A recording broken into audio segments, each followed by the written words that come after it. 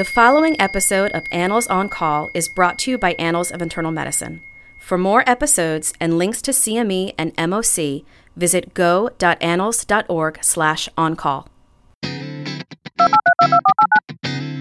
Across all different etiologies of liver disease, it's really important to look at the ALT specifically. That's a marker of inflammation in the liver. And so these reference ranges that say that up to 40 and 50 for the ALT is normal, unfortunately, we're missing a lot of patients with liver disease by using those cutoffs.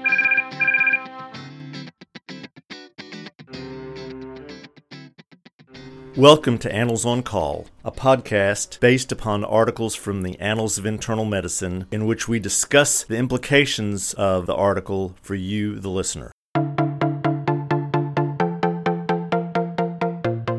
This is Dr. Bob Centor. I'm Professor Emeritus at the University of Alabama at Birmingham and former chair of the Board of Regents for the American College of Physicians. This session will focus on an In the Clinic article titled Non-Alcoholic Fatty Liver Disease. Our discussant for this podcast is Dr. Megan Gray, who is an assistant professor in the Division of Gastroenterology and Hepatology at UAB. She has particular interest in non-alcoholic fatty liver disease and works in the liver transplant group. She focuses on dietary approaches to improving non-alcoholic fatty liver disease. I believe you will find her discussion to be very complete and help you have a better approach to patients who you either know have non-alcoholic fatty liver disease or suspect have that disease. Megan, thank you so much for joining us for this podcast. I've been fascinated by non-alcoholic fatty liver disease, and I've been confused with the terminology. When it first came out, I thought I knew there was non-alcoholic fatty liver disease, and now I see there's non-alcoholic fatty liver disease, there's non-alcoholic fatty liver, and there's non-alcoholic steatohepatitis. What's the difference between those, and why should we care? Well, first of all, thank you so much for inviting me to be a part of this. So I think it is important to understand the terminology. So non-alcoholic fatty liver disease, or NAFLD, this encompasses the entire spectrum of fatty liver disease in patients who don't have significant alcohol consumption. So this can range just from simple steatosis to steatohepatitis to cirrhosis. And then when we break it down into non-alcoholic fatty liver versus non-alcoholic steatohepatitis, this is really histology differences. So in non-alcoholic fatty liver, these patients have more than 5% hepatic steatosis without any evidence of damage to the liver. So there's no lobular inflammation, there's no ballooning of the hepatocytes, and there's no fibrosis. And overall, these patients are at very, very low risk to progress to cirrhosis. Then when we look at the patients with non-alcoholic steatohepatitis, they also have more than 5% hepatic steatosis in the liver, but they do have evidence of damage. So they have hepatocyte ballooning and lobular inflammation, and they may have fibrosis, maybe just a small amount, or maybe even cirrhosis. And we know that about 20% of these patients are at risk to progressing to cirrhosis and even liver cancer. So once we make the diagnosis of non-alcoholic fatty liver disease, then we have to distinguish whether it's NAFL or NASH and worry a lot about the NASH more than we worry about the NAFL. Absolutely. So who gets this? What's the epidemiology? And I understand that it's increasing, unfortunately, dramatically. It is, absolutely. It's been a little bit difficult to establish the true prevalence because we know that different populations are at different risk and different ethnicities, different dietary patterns. And there's also been different sensitivities in the modalities that are used to detect the disease. But we think that globally, about 25% of the population is affected by NAFLD, and this has been diagnosed by imaging. The highest prevalence of disease is in the Middle East, in both North and South America at about 30%. And the lowest prevalence is in Africa, about 13%. When we break it down, and the Dallas Heart Study was able to evaluate this in the U.S. population a little bit better. So still that average of about 30% over all ethnicities, but higher in Hispanics, about 45%, and about 30% in whites, and then about 24% in blacks. And then this has also been looked at between males and females, and we know that males are at significantly higher risk to develop NAFLD. So we estimate the prevalence about 42% in white males compared to 24% in white females. And then furthermore, it's been looked at in high-risk populations. So in patients who are obese, this has been looked at in Europe. We know that patients who have a BMI greater than 30 have about a 91% risk of having NAFLD and about 67% risk in patients with BMIs between 25 and 30. And even about 25% of normal weight individuals can have NAFLD as well. And when we look in the bariatric surgery population, there's been many studies. Fortunately, we've been able to get biopsies when patients are undergoing bariatric surgery. And the prevalence of NAFLD in this population can be as high as 97%, which is incredible. And as far as steatohepatitis, since we have biopsies in those patients, can be as high as 1/3 of those patients. Does the distribution between fatty liver and steatohepatitis change with higher or lower body weights? Yeah, so the best data we have really is from that bariatric surgery cohort. So the higher the BMI, the more likely to have the steatohepatitis. Right, because as someone who's normal weight, I was wondering, I assume I'm still at risk at normal weight. Am I at less risk for NASH and just at risk for NAFLD? You know, I don't know that we have great data to differentiate between that, but certainly we do see people at normal weight who do have steatohepatitis, but I would say predominantly what we see is just that simple steatosis. So if you're doing outpatient medicine, and many of our listeners are primary care internists, when should we suspect non-alcoholic fatty liver disease, and what is our diagnostic process? So I think as we talk about this, it's also important first to kind of talk about normal liver tests just for a minute. And so the reference ranges on labs will often tell you that the AST and the ALT can go up to as high as 40 or 50 and still be considered normal. But that's really not the recommendations that we have from our AASLD liver guidelines. And so for across all different etiologies of liver disease, it's really important to look at the ALT specifically. That's a marker of inflammation in the liver. And so in women, this number should really be less than 19. And in men, it should be less than 30. And so these reference ranges that say that up to 40 and 50 for the ALT is normal, unfortunately, we're missing a lot of patients with liver disease by using those cutoffs. So I think it's first important to recognize what is actually elevated liver tests. So I think the first thing you want to look for is at their liver test to see if they're elevated. And then the next step would be to do some sort of imaging. So certainly if you see steatosis or increased echogenicity on an ultrasound, that suggests that there's fat in the liver. If you have the opportunity to have a biopsy present from a surgery or some other reason, that's always helpful to look for steatosis. And then you really want to talk to the patients about their alcohol consumption. We often just kind of say, well, how much alcohol are you drinking? And the patient says, oh, not really that much. And we kind of leave it there. But in these patients especially, I think it's important that you break down what type of alcohol are you drinking? How big are the glasses that you're using when you pour yourself a glass of wine? And how often are you doing that? And we know that excessive alcohol in women is more than 20 grams a day, which is really just about one drink, and more than 30 grams a day in men, which is about 2 drinks. So even at these kind of lower amounts of alcohol, they still can develop alcoholic fatty liver disease. So it's important to rule that out.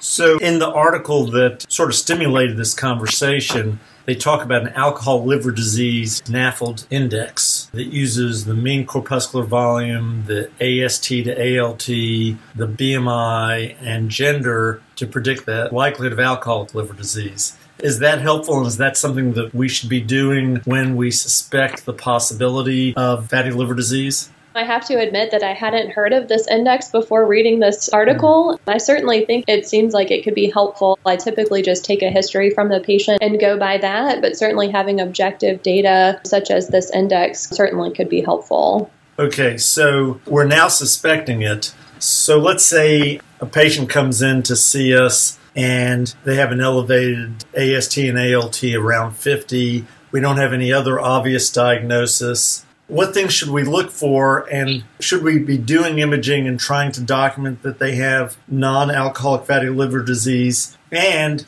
so the follow-up question is, if we make the diagnosis, how's that going to change what we do and tell the patient? Great. So first we'll start with they have elevated liver test. We've done some type of imaging that shows steatosis. They don't drink a lot of alcohol. But otherwise, you need to rule out all of the other causes of chronic liver disease or elevated liver test. So typically when these patients come to see me, they get laboratory testing that looks for hepatitis B and C, for alpha-1 antitrypsin, hereditary hemochromatosis, for Wilson's, autoimmune hepatitis, PBC, and PSC. So that's just kind of the standard evaluation that anyone gets when they come to see me. So certainly we know that we see plenty of patients who are overweight, who have high blood pressure, high cholesterol, diabetes, every risk factor to have NASH. And then when you do the evaluation, it turns out that they have PBC. So we see that plenty of times. And so it's always worthwhile to go through those steps of doing the full serologic evaluation. And I think it's also important to know that as you're doing that evaluation, a lot of these patients will have elevated ferritin levels just kind of as a marker of systemic inflammation, but that does not mean that they have hereditary hemochromatosis. And so the screening test that we use for hereditary hemochromatosis is really an elevated transferrin saturation. So if the transferrin saturation is greater than 45%, that's when we start worrying about hemochromatosis. And it's not really based on their ferritin level alone. And then also these patients are likely to have low levels of positive anti-nuclear antibodies and anti-smooth muscle antibodies. And this has been looked at before by the NASH Clinical Research Network. And they have found that about 20% of patients with NASH or NAFLD will have low-level positive autoantibodies. And they were able to biopsy these patients, and they did not find any evidence of autoimmune hepatitis. But certainly it's something that we have to be aware of. And then also you want to look at their medications that they're taking. So besides alcohol, other things that can cause fat in the liver are amiodarone, methotrexate, tamoxifen, steroids. So those are other things that you want to look at. So I think if you've successfully excluded any other reason for their liver disease, then it's fair at that point to call it non-alcoholic fatty liver disease. And then I guess your follow-up question about what kind of assessment we should do to determine whether or not it's just simple steatosis, the NAFL, versus the NASH, that's a little bit more challenging. At this point in time, the biopsy is really the gold standard to differentiate between the two. But I would say that what I do in clinical practice is I assess them for any type of fibrosis, because we know that steatohepatitis is the type of NAFLD that will progress to fibrosis and then cirrhosis. And so if I see evidence of fibrosis on a non-invasive assessment test, either blood work or imaging, then I feel more comfortable saying, well, this is most likely NASH because they've already started to develop scarring in the liver. So let's go back to our patient. We send off the serologies, and there's no clinical evidence of any of these other diagnoses, and the serologies come back and don't suggest those. What imaging do you do to assess them? There's a couple of different options. There are some basic just blood tests that you can do to assess fibrosis. The two most common that we use, one is the FIB-4, and this is a test that you just use with their basic blood work, so it takes into account their age, their AST, their ALT, and their platelet count. And this has a very good negative predictive value to rule out advanced fibrosis. And then the second test that we have based on blood work is the NAFLD fibrosis score. And so this has a few more variables, but still all very easy to obtain. So it looks at their age, their BMI, whether or not they have diabetes, the AST, ALT, the platelet count, and the albumin. And so you can plug this into a calculator on MD Calc. And very similarly, it has very high sensitivity for F0 to F2 fibrosis, which is very, very low fibrosis. And then it has good specificity for advanced fibrosis as well. So very, very low scores are helpful and very high scores are helpful. And those numbers that fall in the middle are indeterminate and don't help us out as much. So I think those blood test calculations are the easiest to obtain because you already have that information when you're seeing them in the office. So that's a good place to start. And then furthermore, especially if you get those indeterminate values, then I think the next test and what I often order is elastography. And so there's a couple of different types of elastography. So vibration-controlled transient elastography is otherwise known as FibroScan, and that's used very commonly. So this measures the shear wave velocity as a shear wave passes through the liver, and higher velocities correlate with higher stiffness of the liver, which correlates with fibrosis. And so based on the kilopascal reading that we get, we can estimate whether they have no fibrosis, a little bit of fibrosis, or advanced fibrosis. And there's also another type of elastography called acoustic radiation force impact, or ARFE elastography. And this is somewhat similar to FibroScan in that it can help us determine how much scarring is in the liver. So the elastography is fascinating. Before I forget, I actually did look at MD Calc yesterday and saw that all of these calculators are there. And I was really glad that you mentioned that that is easy enough for us to do ourselves. If we're concerned and we want to do these more advanced imaging tests, are they available most places or do we need to send them to a liver center? That varies. It varies among centers who does this imaging. So some gastroenterologists and hepatologists will just do this in the office. The FibroScan is a portable device that we often have in the clinic. And then at other centers, it's done by the radiology department. So it kind of just depends. I would say more often than not, these are going to be in your bigger academic centers when you send someone to see a specialist and may not be obtainable for the community physician. So as someone who works at an academic medical center, if I wanted to get this done, I would send them to you, and then you could get that done. We could figure out where we stand, and I'd get a recommendation back about the best way to follow the patient. But if I was a rural doc, it's very unlikely I'm going to do it. So again, I'm going to need to refer the patient in to get this done. And the reason for that is so we can try to figure out how to manage them. Is there any way to treat these patients? There are some options for treatment that we have. So the most important thing is lifestyle modification. And this is what I spend the majority of the clinic visit talking to patients about. So lifestyle modification, really we should be discussing with anyone who's overweight, who has high blood pressure, hyperlipidemia, and diabetes. And so we still are working on what the best diet is for these patients, but certainly anything that helps them lose weight helps. We know that if patients can lose more than 10% of their body weight, that they will see improvement in all features of their steatohepatitis. So the lobular inflammation improves, the ballooned hepatocytes get better, the fibrosis can actually even get better as well. So that's the goal that I always talk to patients about, is 10% of their body weight. And I try to calculate that for them to make it nice and easy so that they know the firm goal of how much weight they need to lose. But even if they're not successful in losing 10% of their body weight, even 5% can help to stabilize their disease or improve their fibrosis in a substantial percentage of patients. And then as far as specific diet recommendations, I think the data that we have is probably best for the Mediterranean type diet. And so I do spend some time going through that with them.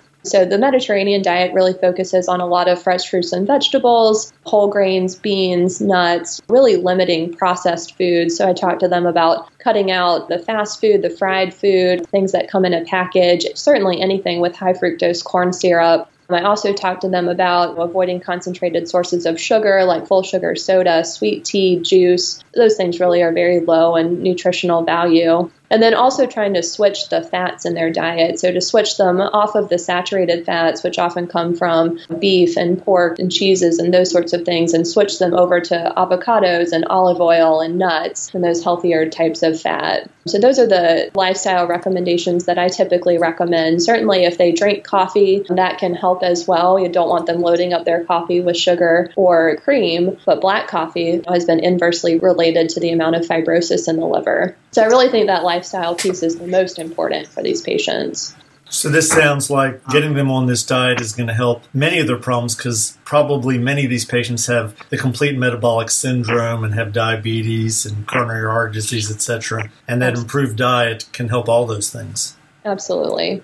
And then in terms of moving forward past lifestyle modifications, what do we have in terms of pharmacologic therapy? At this point in time, there's no FDA-approved medications to treat NAFLD or NASH. And so there's over 20 or 30 medications that are currently in clinical trials. So in the next several years, I do think we're going to have more options. And certainly there was a lot of exciting data presented at the recent liver meeting. But at least right now, nothing is FDA approved. Some of the things that have been looked at, we know that metformin does not help the liver histology, although it certainly can be used for their diabetes. We don't use that for NASH. And then probably the best data that we have is really for pioglitazone and vitamin E. And this is from the PIVENS trial. And we know that patients who received either one of these medications did have significant improvement in the inflammation in the liver and the steatosis, and as well as the fibrosis. But at least at this time from our AASLD guidelines, they don't really recommend using either one of these medications unless someone has biopsy-proven NASH. And, biopsy is an invasive test, and so I don't often biopsy these patients if I don't need to. Pioglitazone also, unfortunately, has been associated with a decent amount of weight gain. So it's hard to take someone who already has a BMI of 40 and then put them on a medication that's going to make them gain 10 or 20 pounds. And so for that reason, I really don't prescribe pioglitazone very often. And then vitamin E, I think, is relatively harmless. I do sometimes give this to patients who do not have biopsy-proven NASH, just because I think the risk of the medication are so low, and they certainly can see improvement in the liver test and the steatosis and the inflammation with 800 units a day of vitamin E. So in reading this article and talking to you beforehand, this is rapidly becoming the most common reason for liver transplantation in this country. When should we call you? When should we refer someone to a hepatologist who has an interest in especially NASH? And are there some patients in whom we refer just to get the right diagnosis? And if they don't have NASH, they probably don't need to see a hepatologist. If they do have NASH, they probably do. Or what do you want from us as general internists?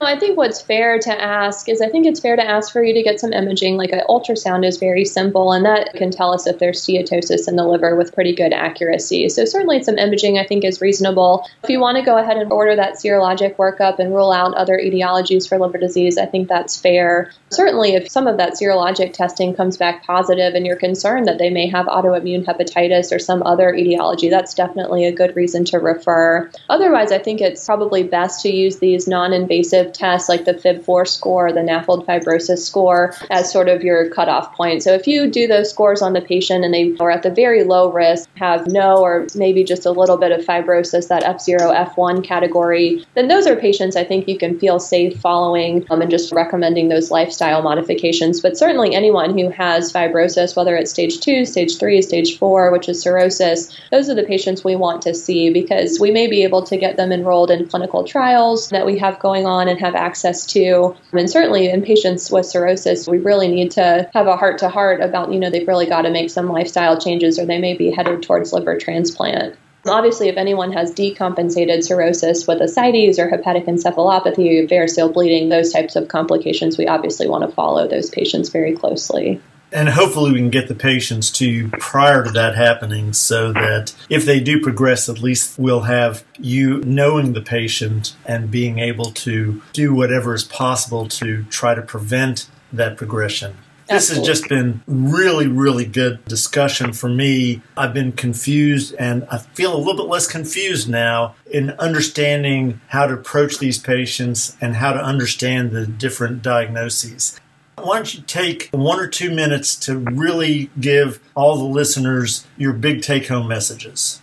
So my big take-home messages would be, if you see patients in your clinic who have elevated liver tests and they have metabolic risk factors, please do some sort of assessment of their fibrosis, certainly these FIB-4 NAFLD fibrosis scores. And then if they have fibrosis, even if they don't, please talk to them about lifestyle modification. This really is so important, not only for their liver disease, but also all of their metabolic comorbidities. And then obviously any scar tissue that's started to develop in the liver at all, please feel free to refer. We want to see these patients. We want to get them enrolled in clinical trials and really talk with them about their risk for progressing to cirrhosis so we can halt that disease where it is.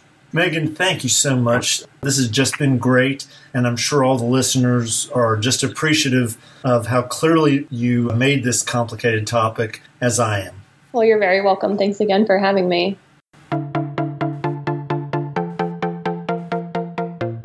It's time for Bob's Pearls. This brilliant discussion of non-alcoholic fatty liver disease enables me to think of several points that I really want to remember. The first is Dr. Gray pointed out that even milder elevations of ALT than I previously had understood could be abnormal and signs of early liver disease. When I suspect non-alcoholic fatty liver disease, she recommends, as does the article, using the FIB-4 and the NAFLD fibrosis scores as ways to stratify patients that may need further study. Patients with low scores likely just have non-alcoholic fatty liver. Those with higher scores could have non-alcoholic steatohepatitis. In those patients, we may consider getting elastography if we can get it at our institution. It also goes by the name of FibroScan. If you don't have it at your institution, it may be worthwhile to refer to a liver center. The final thing is the best treatment we have in 2019 is lifestyle modification. If patients can lose 10% of body weight, this often will show regression of their non-alcoholic steatohepatitis. I hope you've learned a lot from this podcast, because I certainly have. Thank you for listening.